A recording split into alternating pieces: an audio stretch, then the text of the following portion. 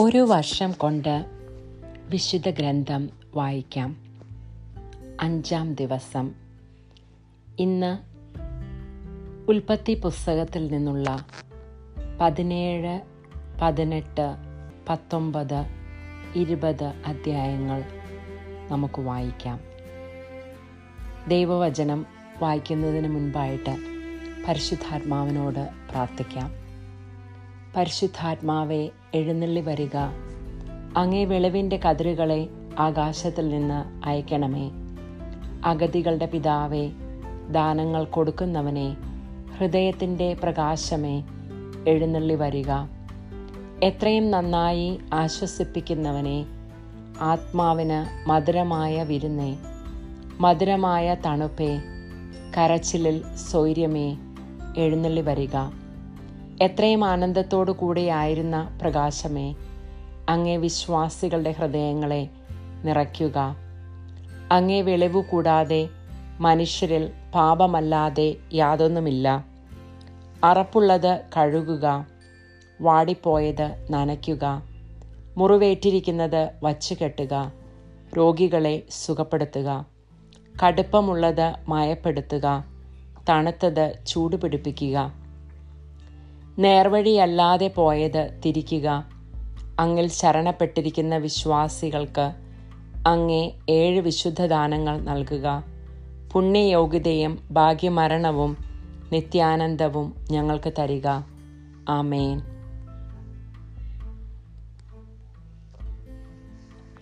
ഉൽപ്പത്തി പുസ്തകം അധ്യായം 17. അബ്രാമിന് 99 വയസ്സായപ്പോൾ കർത്താവ് പ്രത്യക്ഷപ്പെട്ട് ദൈവത്തോട്,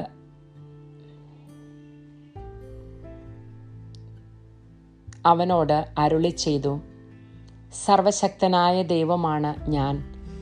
എൻ്റെ മുൻപിൽ വ്യാപരിക്കുക, കുറ്റമറ്റവനായി വർത്തിക്കുക. നീയുമായി ഞാൻ എൻ്റെ ഉടമ്പടി സ്ഥാപിക്കും. ഞാൻ നിനക്ക് വളരെയേറെ സന്തതികളെ നൽകും. അപ്പോൾ അബ്രാം സാഷ്ടാംഗം പ്രണാമിച്ചു.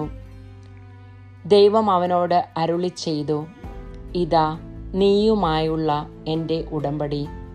നീ അനവധി ജനതകൾക്ക് പിതാവായിരിക്കും. ഇനിമേൽ നീ അബ്രാം എന്ന് വിളിക്കപ്പെടുകയില്ല. നിന്റെ പേര് അബ്രഹാം എന്നായിരിക്കും. ഞാൻ നിന്നെ അനവധി ജനതകളുടെ പിതാവാക്കിയിരിക്കുന്നു. നീ സന്താനപുഷ്ടി ഉള്ളവനാകും. നിന്നിൽ നിന്ന് ജനതകൾ പുറപ്പെടും, രാജാക്കന്മാരും നിന്നിൽ നിന്ന് ഉത്ഭവിക്കും.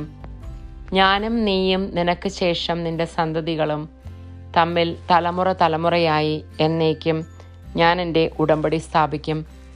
ഞാൻ എന്നേക്കും നിനക്കും നിന്റെ സന്തതികൾക്കും ദൈവമായിരിക്കും. നീ പരദേശിയായി പാർക്കുന്ന ഈ കാനാൻ ദേശം മുഴുവൻ നിനക്കും നിനക്ക് ശേഷം നിന്റെ സന്തതികൾക്കുമായി ഞാൻ തരും. എന്നെന്നും അത് അവരുടേതായിരിക്കും. ഞാൻ അവർക്ക് ദൈവമായിരിക്കുകയും ചെയ്യും. ദൈവം അബ്രാഹത്തോട് കൽപ്പിച്ചു, നീയും നിന്റെ സന്താനങ്ങളും തലമുറ തോറും എൻ്റെ ഉടമ്പടി പാലിക്കണം. നിങ്ങൾ പാലിക്കേണ്ട ഉടമ്പടി ഇതാണ്. നിങ്ങളിൽ പുരുഷന്മാരെല്ലാവരും പരിച്ഛേദനം ചെയ്യണം. നിങ്ങൾ ചർമ്മം ഛേദിക്കണം. ഞാനും നിങ്ങളുമായുള്ള ഉടമ്പടിയുടെ അടയാളമായിരിക്കും അത്. നിങ്ങളിൽ 8 ദിവസം പ്രായമായ ആൺകുട്ടിക്ക് പരിച്ഛേദനം ചെയ്യണം.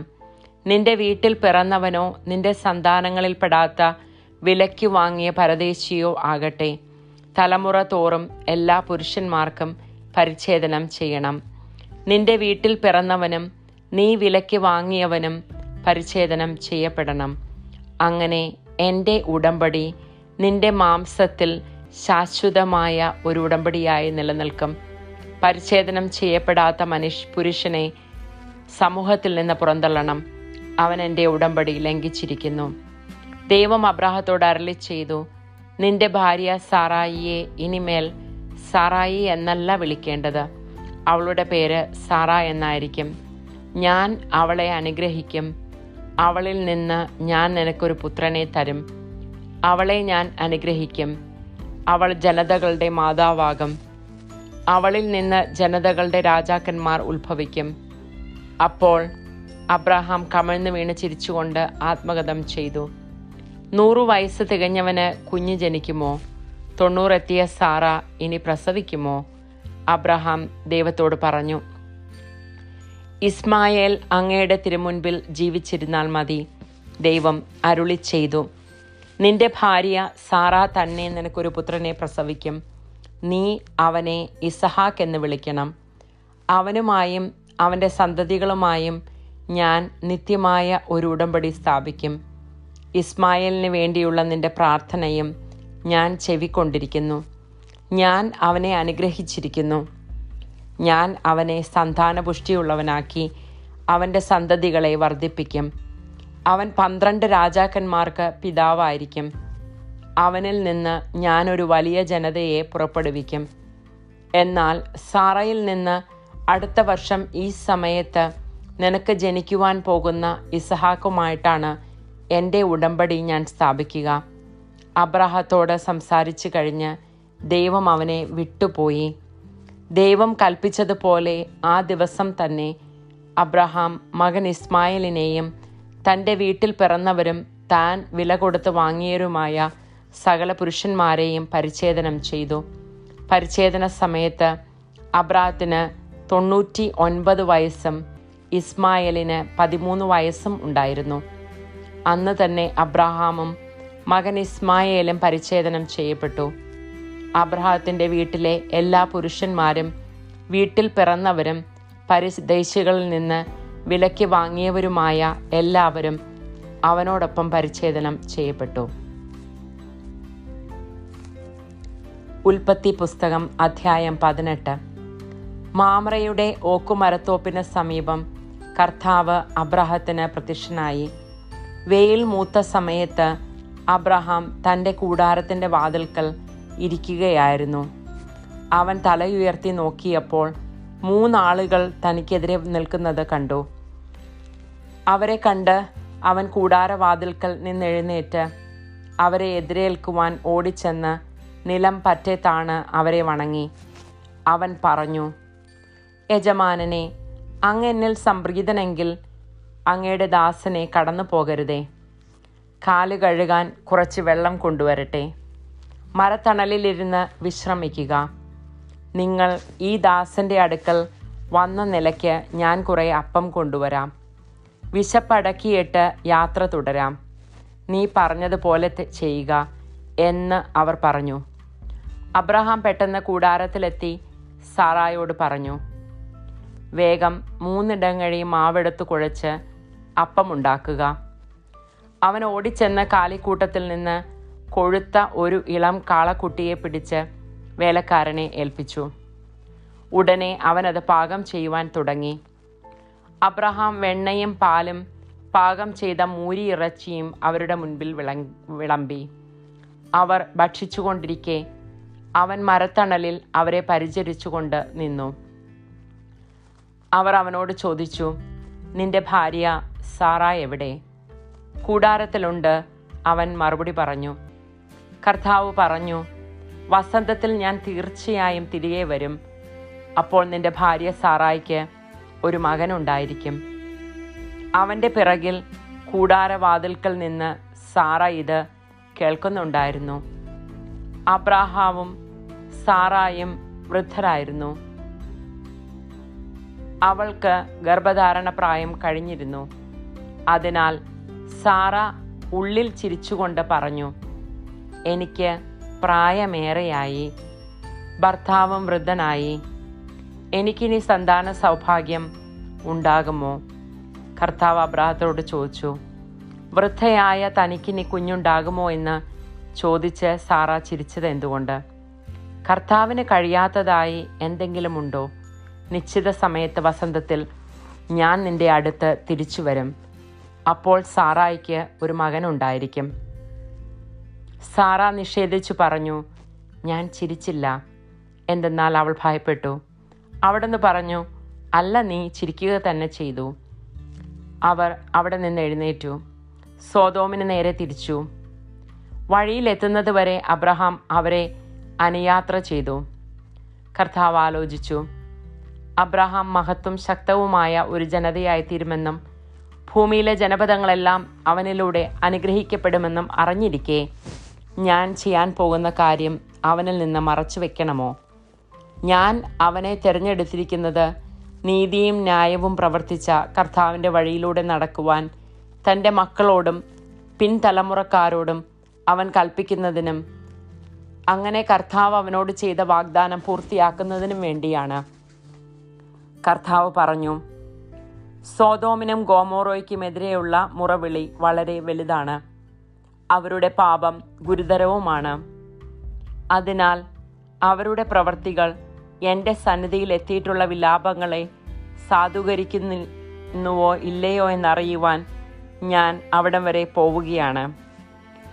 അവർ അവിടെ നിന്ന് സോദോമിന് നേരെ നടന്നു. അബ്രഹാം അപ്പോഴും കർത്താവിൻ്റെ മുൻപിൽ തന്നെ നിന്നു. അബ്രഹാം അവിടത്തെ സമീപിച്ച് ചോദിച്ചു, ദുഷ്ടന്മാരോടൊപ്പം നീതിമാന്മാരെയും അങ്ങ് നശിപ്പിക്കുമോ? നഗരത്തിൽ 50 നീതിമാന്മാരുണ്ടെങ്കിൽ അങ്ങ് അതിനെ നശിപ്പിച്ചു കളയുമോ? അവരെ പ്രതി ആ സ്ഥലത്തെ ശിക്ഷയിൽ നിന്ന് ഒഴിവാക്കുകയില്ലേ? ദുഷ്ടന്മാരോടൊപ്പം നീതിമാന്മാരെയും സംഹരിക്കുക, അത് അങ്ങിൽ നിന്നുണ്ടാകാതിരിക്കട്ടെ. ദുഷ്ടന്മാരുടെ ഗതി തന്നെ നീതിമാന്മാർക്കും സംഭവിക്കാതിരിക്കട്ടെ. ഭൂമി മുഴുവൻ്റെയും വിധികർത്താവ് നീതി പ്രവർത്തിക്കാതിരിക്കുമോ? കർത്താവ് അരുളി ചെയ്തു, സോദോം നഗരത്തിൽ 50 നീതിമാന്മാരെ ഞാൻ കണ്ടെത്തുന്ന പക്ഷം അവരെ പ്രതി ഞാൻ ആ സ്ഥലത്തോട് മുഴുവൻ ക്ഷമിക്കും. അബ്രഹാം വീണ്ടും പറഞ്ഞു, പൊടിയും ചാരവുമായി ഞാൻ കർത്താവിനോട് സംസാരിക്കുവാൻ തുനിഞ്ഞല്ലോ. നീതിമാന്മാർ 50-ന് 5 കുറവാണെന്ന് വന്നാലോ? 5 പേർ കുറഞ്ഞാൽ നഗരത്തെ മുഴുവൻ അങ്ങ് നശിപ്പിക്കുമോ? അവിടുന്ന് പറഞ്ഞു, 45 പേരെ കണ്ടെത്തിയാൽ ഞാൻ അതിനെ നശിപ്പിക്കുകയില്ല. അവൻ വീണ്ടും ചോദിച്ചു, 40 പേരേ ഉള്ളുവെങ്കിലോ? അവിടുന്ന് പ്രതിവചിച്ചു, ആ 40 പേരെ പ്രതി നഗരം ഞാൻ നശിപ്പിക്കുകയില്ല. അവൻ പറഞ്ഞു, ഞാൻ വീണ്ടും സംസാരിക്കുന്നത് കൊണ്ട് കർത്താവ് കോപിക്കരുതേ.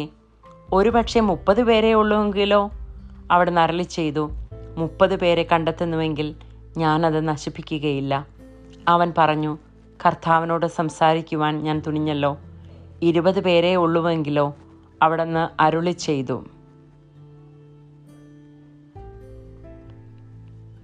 20 പേരെ പ്രതി ഞാനത് നശിപ്പിക്കുകയില്ല. അവൻ പറഞ്ഞു, കർത്താവെ കോപിക്കരുതേ. ഒരു തവണ കൂടി മാത്രം ഞാൻ സംസാരിക്കട്ടെ. 10 പേരെ അവിടെ ഉള്ളുവെങ്കിലോ? അവിടുന്ന് അരുളി ചെയ്തു, ആ 10 പേരെ പ്രതി ഞാനത് നശിപ്പിക്കുകയില്ല. അബ്രാഹത്തോട് സംസാരിച്ചു കഴിഞ്ഞപ്പോൾ കർത്താവ് അവിടെ നിന്നും പോയി. അബ്രാഹാമും സ്വന്തം സ്ഥലത്തേക്ക് മടങ്ങി.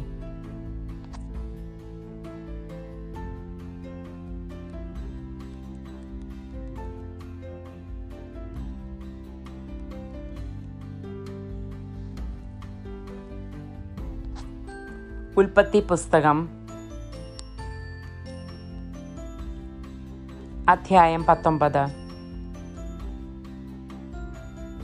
വൈകുന്നേരമായപ്പോൾ ആ 2 ദൂതന്മാർ സോദോമിൽ ചെന്നു. ലോത്ത് നഗരവാതിൽക്കൽ ഇരിക്കുകയായിരുന്നു. അവരെ കണ്ടപ്പോൾ ലോത്ത് അവരെ എതിരേൽക്കുവാനായി എഴുന്നേറ്റ് ചെന്ന് നിലം പറ്റെ താണു വണങ്ങി.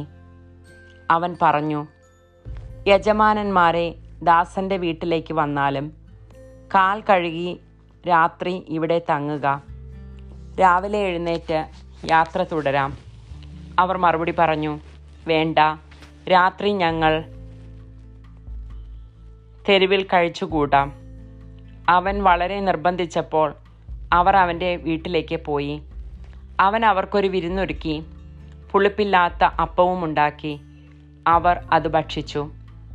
അവർ കിടക്കും മുൻപേ സോദോം നഗരത്തിൻ്റെ എല്ലാ ഭാഗത്തു നിന്നും യുവാക്കന്മാർ മുതൽ വൃദ്ധന്മാർ വരെയുള്ള എല്ലാവരും വന്ന് വീട് വളഞ്ഞു. അവർ ലോത്തിനെ വിളിച്ചു പറഞ്ഞു, രാത്രി നിന്റെ അടുക്കൽ വന്നവരെവിടെ? ഞങ്ങൾക്ക് അവരുമായി സുഖഭോഗങ്ങളിൽ ഏർപ്പെടേണ്ടതിന് അവരെ പുറത്തു കൊണ്ടുവരിക. ലോത്ത് പുറത്തിറങ്ങി കതകടച്ചിട്ട് അവരുടെ അടുത്തേക്ക് ചെന്നു. അവൻ പറഞ്ഞു, സഹോദരരെ, ഇത്തരം മ്ലേച്ഛത കാട്ടരുതെന്ന് ഞാൻ നിങ്ങളോട് യാചിക്കുന്നു. പുരുഷ സ്പർശമേൽക്കാത്ത 2 പെൺമക്കൾ എനിക്കുണ്ട്. അവരെ നിങ്ങൾക്ക് വിട്ടുതരാം. ഇഷ്ടം പോലെ അവരോട് ചെയ്തു കൊള്ളുക. പക്ഷേ ഈ പുരുഷന്മാരെ മാത്രം ഒന്നും ചെയ്യരുത്. എന്തെന്നാൽ അവർ എൻ്റെ അതിഥികളാണ്. മാറി നിൽക്കൂ. അവർ അട്ടഹസിച്ചു. പരദേശിയായി വന്നവൻ ന്യായം വിധിക്കുവാൻ ഒരുങ്ങുന്നു. അവരോടെന്നതിനേക്കാൾ മോശമായി നിന്നോടും ഞങ്ങൾ പെരുമാറും. അവർ ലോത്തിനെ ശക്തിയായി തള്ളിമാറ്റി വാതിൽ തല്ലിപ്പൊളിക്കുവാൻ ചെന്നു. പക്ഷേ ലോത്തിൻ്റെ അതിഥികൾ കൈനീട്ടി അവനെ വലിച്ച് വീടിനുള്ളിലാക്കിയിട്ട് വാതിലടച്ചു. വാതിൽക്കലുണ്ടായിരുന്ന എല്ലാവരെയും അവർ അന്ധരാക്കി. അവർ വാതിൽ തപ്പിത്തടഞ്ഞ് വലഞ്ഞു. ആ 2 പേർ ലോത്തിനോട് പറഞ്ഞു, ഇവരെ കൂടാതെ നിനക്ക് ആരെങ്കിലും ഇവിടെയുണ്ടോ? പുത്രന്മാരോ പുത്രികളോ മരുമക്കളോ മറ്റാരെങ്കിലുമോ നഗരത്തിലുണ്ടെങ്കിൽ എല്ലാവരെയും ഉടൻ പുറത്ത് കടത്തിക്കൊള്ളുക. ഈ സ്ഥലം ഞങ്ങൾ നശിപ്പിക്കുവാൻ പോവുകയാണ്. ഇവിടുത്തെ ജനങ്ങൾക്കെതിരെ രൂക്ഷമായ നിലവിളി കർത്താവിൻ്റെ മുൻപിൽ എത്തിയിരിക്കുന്നു. ഇവിടെ നശിപ്പിക്കുവാൻ കർത്താവ് ഞങ്ങളെ അയച്ചിരിക്കുകയാണ്. ഉടനെ ലോത്ത് തൻ്റെ പുത്രിമാരെ വിവാഹം ചെയ്യാനിരുന്നവരുടെ അടുത്ത് ചെന്ന് പറഞ്ഞു, എഴുന്നേറ്റ് ഉടനെ സ്ഥലം വിട്ടുപോവുക. കർത്താവ് ഈ നഗരം നശിപ്പിക്കുവാൻ പോവുകയാണ്. എന്നാൽ അവൻ തമാശ പറയുകയാണ് എന്നത്രേ അവർക്ക് തോന്നിയത്. നേരം പുലർന്നപ്പോൾ ദൂതന്മാർ ലോത്തിനോട് പറഞ്ഞു, എഴുന്നേറ്റ ഭാര്യയെയും പെൺമക്കൾ 2 പേരെയും കൂട്ടി വേഗം പുറപ്പെടുക. അല്ലെങ്കിൽ നഗരത്തോടൊപ്പം നിങ്ങളും നശിച്ചു പോകും. എന്നാൽ അവൻ മടിച്ചു നിന്നു. കർത്താവിന് അവനോട് കരുണ തോന്നിയതുകൊണ്ട് ആ മനുഷ്യർ അവനെയും ഭാര്യയെയും മക്കളെയും കൈക്ക് പിടിച്ച് നഗരത്തിനെ പുറത്തു കൊണ്ടുപോയി വിട്ടു. അവരെ പുറത്തു കൊണ്ടു ചെന്ന് വിട്ടതിന് ശേഷം അവരിൽ ഒരുവൻ പറഞ്ഞു, ജീവൻ വേണമെങ്കിൽ ഓടിപ്പോവുക. പിന്തിരിഞ്ഞു നോക്കരുത്. താഴ്വരയിലെങ്ങും തങ്ങുകയും അരുത്. മലമുകളിലേക്ക് ഓടി രക്ഷപ്പെടുക. അല്ലെങ്കിൽ നിങ്ങൾ വെന്ത് നശിക്കും. ലോത്ത് പറഞ്ഞു, യജമാനനെ, അങ്ങനെ പറയരുതേ. ഞാൻ അങ്ങയുടെ പ്രീതിക്ക് പാത്രമായല്ലോ. എൻ്റെ ജീവൻ രക്ഷിക്കുന്നതിൽ അവിടുന്ന് വലിയ കാരുണ്യമാണ് കാണിച്ചിരിക്കുന്നത്. എന്നാൽ മലയിൽ ഓടിക്കയറി രക്ഷപ്പെടുവാൻ എനിക്ക് വയ്യ. അപകടം എന്നെ പിടികൂടി ഞാൻ മരിച്ചേക്കുമെന്ന് ഭയപ്പെടുന്നു. ഇതാ കാണുന്ന പട്ടണം ഓടി രക്ഷപ്പെടാവുന്നത്ര അടുത്താണ്, ചെറുതുമാണ്. ഞാൻ അങ്ങോട്ടേക്ക് ഓടി രക്ഷപ്പെട്ടുകൊള്ളട്ടെ. അത് ചെറുതാണല്ലോ. അങ്ങനെ എനിക്ക് ജീവൻ രക്ഷിക്കാം. അവൻ പറഞ്ഞു, ശരി, ആ കാര്യവും ഞാൻ സ്വീകരിച്ചിരിക്കുന്നു. നീ പറഞ്ഞ പട്ടണത്തെ ഞാൻ നശിപ്പിക്കുകയില്ല. വേഗമാവട്ടെ, അങ്ങോട്ടേക്ക് ഓടി രക്ഷപ്പെടുക. നീ അവിടെ എത്തും വരെ എനിക്കൊന്നും ചെയ്യാനാവില്ല. ആ പട്ടണത്തിന് സോവാർ എന്ന് പേരുണ്ടായി. ലോത്ത് സോവാറിലെത്തിയപ്പോൾ സൂര്യൻ ഉദിച്ചു കഴിഞ്ഞിരുന്നു. കർത്താവ് ആകാശത്തിൽ നിന്ന് സോദോമിലും ഗോമോറയിലും അഗ്നിയും ഗന്ധകവും വർഷിച്ചു. ആ പട്ടണങ്ങളെയും താഴ്വരകളെയും അവയിലെ നിവാസികളെയും സസ്യലതാദികളെയും അവിടുന്ന് നാമാവശേഷമാക്കി. ലോത്തിൻ്റെ ഭാര്യ അവൻ്റെ പിറകെ വരികയായിരുന്നു. അവൾ പിന്തിരിഞ്ഞു നോക്കിയത് കൊണ്ട് ഒരു ഉപ്പുതൂണായി തീർന്നു. അബ്രഹാം അതിരാവിലെ എഴുന്നേറ്റ് താൻ കർത്താവിൻ്റെ മുൻപിൽ നിന്ന സ്ഥലത്തേക്ക് ചെന്നു. അവൻ സോദോമിനും ഗോമോറോയ്ക്കും താഴ്വര പ്രദേശങ്ങൾക്കും നേരെ നോക്കി.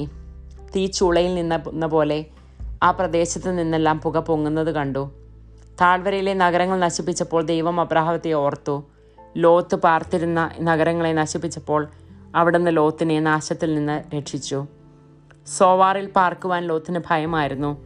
അതുകൊണ്ട് അവൻ തൻ്റെ 2 മക്കളോടുകൂടെ അവിടെ നിന്ന് പുറത്തു കടന്ന് മലയിൽ ഒരു ഗുഹയ്ക്കുള്ളിൽ പാർത്തു.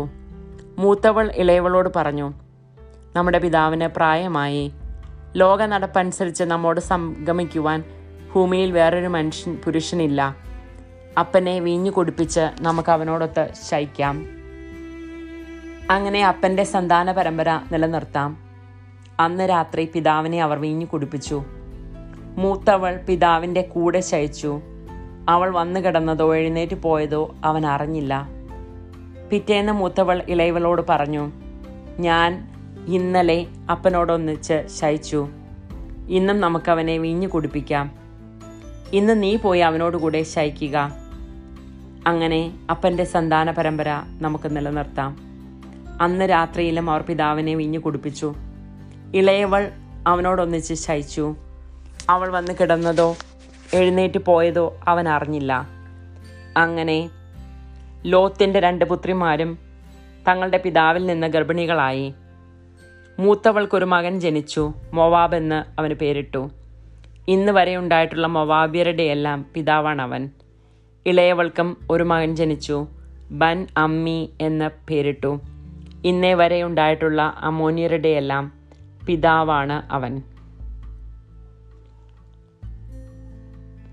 ഉൽപ്പത്തി പുസ്തകം 20-ാം അധ്യായം. അബ്രഹാം അവിടെ നിന്ന് നെഗബ് പ്രദേശത്തേക്ക് തിരിച്ചു. കാദേശിനും ഷൂറിനും ഇടയ്ക്ക് അവൻ വാസമുറപ്പിച്ചു. അവൻ ഗരാറിൽ ഒരു പരദേശിയായി പാർത്തു. തൻ്റെ ഭാര്യ സാറായെക്കുറിച്ച് അവൾ എൻ്റെ സഹോദരിയാണ് എന്നത്രേ അവൻ പറഞ്ഞിരുന്നത്. ഗരാറിലെ രാജാവായ അബിമെലേക്ക് സാറായെ ആളയച്ചു വരുത്തുകയും സ്വന്തമാക്കുകയും ചെയ്തു. ദൈവം രാത്രി സ്വപ്നത്തിൽ പ്രത്യക്ഷപ്പെട്ട് അബിമെലേക്കിനോട് പറഞ്ഞു, നീ സ്വന്തമാക്കിയിരിക്കുന്ന സ്ത്രീ നിമിത്തം നീ ഇതാ പിണമായി തീരുവാൻ പോകുന്നു. കാരണം അവൾ ഒരുവൻ്റെ ഭാര്യയാണ്. അബിമെലേക്ക് അവളെ സമീപിച്ചിട്ടില്ലായിരുന്നു. അവൻ ചോദിച്ചു, കർത്താവേ, നിരപരാധനെ അങ്ങ് വധിക്കുമോ? അവൾ എൻ്റെ സഹോദരിയാണ് എന്ന് അവൻ തന്നെയല്ലേ എന്നോട് പറഞ്ഞത്? അവൻ എൻ്റെ സഹോദരനാണെന്ന് അവളും പറഞ്ഞു. നിർമ്മല ഹൃദയത്തോടും കറയറ്റ കൈകളോടും കൂടിയാണ് ഞാനിത് ചെയ്തത്. അപ്പോൾ ദൈവം സ്വപ്നത്തിൽ അവനോട് പറഞ്ഞു, നിർമ്മല ഹൃദയത്തോടെയാണ് നീ ചെയ്തതെന്ന് എനിക്കറിയാം. എനിക്കെതിരായി പാപം ചെയ്യുന്നതിൽ നിന്നും ഞാനാണ് നിന്നെ തടഞ്ഞത്. അതുകൊണ്ട് അവളെ തൊടാൻ നിന്നെ ഞാൻ അനുവദിക്കാറുന്നത്. അവൻ്റെ ഭാര്യയെ തിരിച്ചേൽപ്പിക്കുക. അവൻ പ്രവാചകനാണ്. അവൻ നിനക്ക് വേണ്ടി പ്രാർത്ഥിക്കും. നീ ജീവിക്കുകയും ചെയ്യും. എന്നാൽ നീ അവളെ തിരിച്ചേൽപ്പിക്കുന്നില്ലെങ്കിൽ നീയും നിന്റെ ജനങ്ങളും മരിക്കും എന്നറിയുക. അബിമേലേക്ക് അതിരാവിലെ എഴുന്നേറ്റ് സേവകന്മാരെയെല്ലാം വിളിച്ച് ഈ കാര്യങ്ങൾ പറഞ്ഞു. അവർ വളരെ ഭയപ്പെട്ടു. അനന്തരം അബിമേലേക്ക് അബ്രഹത്തെ വിളിച്ചു പറഞ്ഞു, എന്താണ് നീ ഞങ്ങളോട് ചെയ്തത്? നിനക്കെതിരായി ഞാൻ എന്ത് തെറ്റ് ചെയ്തിട്ടാണ് എൻ്റെയും എൻ്റെ രാജ്യത്തിൻ്റെയും മേൽ ഇത്ര വലിയ തിന്മ വരുത്തി വെച്ചത്? ചെയ്യരുതാത്ത കാര്യങ്ങളാണ് നീ എന്നോട് ചെയ്തത്. അബിമേലേക്ക് അബ്രഹത്തോട് ചോദിച്ചു, ഇത് ചെയ്യുവാൻ നിന്നെ പ്രേരിപ്പിച്ചത് എന്താണ്? അബ്രഹാം മറുപടി പറഞ്ഞു, ഇത് ദൈവഭയം തീരെയില്ലാത്ത നാടാണെന്നും എൻ്റെ ഭാര്യയെ പ്രതി അവർ എന്നെ കൊന്നുകളയുമെന്നും ഞാൻ വിചാരിച്ചു.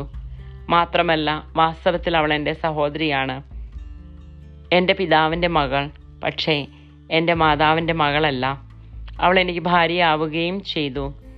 പിതാവിൻ്റെ വീട്ടിൽ നിന്നും ഇറങ്ങിത്തിരിക്കുവാൻ ദൈവം എനിക്ക് ഇടവരുത്തിയപ്പോൾ ഞാൻ അവളോട് പറഞ്ഞു, നീ എനിക്ക് ഒരു ഉപകാരം ചെയ്യണം. നാം ചെല്ലുന്ന ഇടങ്ങളിലെല്ലാം അവൻ എൻ്റെ സഹോദരനാണെന്ന് എന്നെക്കുറിച്ച് നീ പറയണം. അപ്പോൾ അബിമേലേക്ക് അബ്രഹത്തിന് ആടുമാടുകളെയും ദാസിദാസന്മാരെയും കൊടുത്തു. ഭാര്യ സാറയെ തിരിച്ചേൽപ്പിക്കുകയും ചെയ്തു. അവൻ പറഞ്ഞു, ഇതാ എൻ്റെ രാജ്യം, നിനക്ക് ഇഷ്ടമുള്ളിടത്ത് പാർക്കാം. സാറായോട് അവൻ പറഞ്ഞു, നിന്റെ സഹോദരന് ഞാനിതാ 1000 വെള്ളി നാണയങ്ങൾ കൊടുക്കുന്നു. നിന്റെ കൂടെയുള്ളവരുടെ മുൻപിൽ നിന്റെ നിഷ്കളങ്കതയ്ക്ക് അത് വെളിവാകും. എല്ലാവരുടെയും മുൻപിൽ നീ നിർദോഷിയാണ്. അബ്രഹാം ദൈവത്തോട് പ്രാർത്ഥിച്ചു. ദൈവം അബിമേലേക്കിനെയും ഭാര്യയെയും വേലക്കാരികളെയും സുഖപ്പെടുത്തി. അവർക്ക് എല്ലാവർക്കും സന്താനങ്ങളും ജനിച്ചു. കാരണം അബ്രഹത്തിൻ്റെ ഭാര്യയെ സാറയെ പ്രതി കർത്താവ് അബിമേലേക്കിൻ്റെ അന്തഃപുരത്തിലെ സ്ത്രീകളെയെല്ലാം വന്ധ്യകളാക്കിയിരുന്നു. കർത്താവിൻ്റെ വചനമാണ് നാം കേട്ടത്.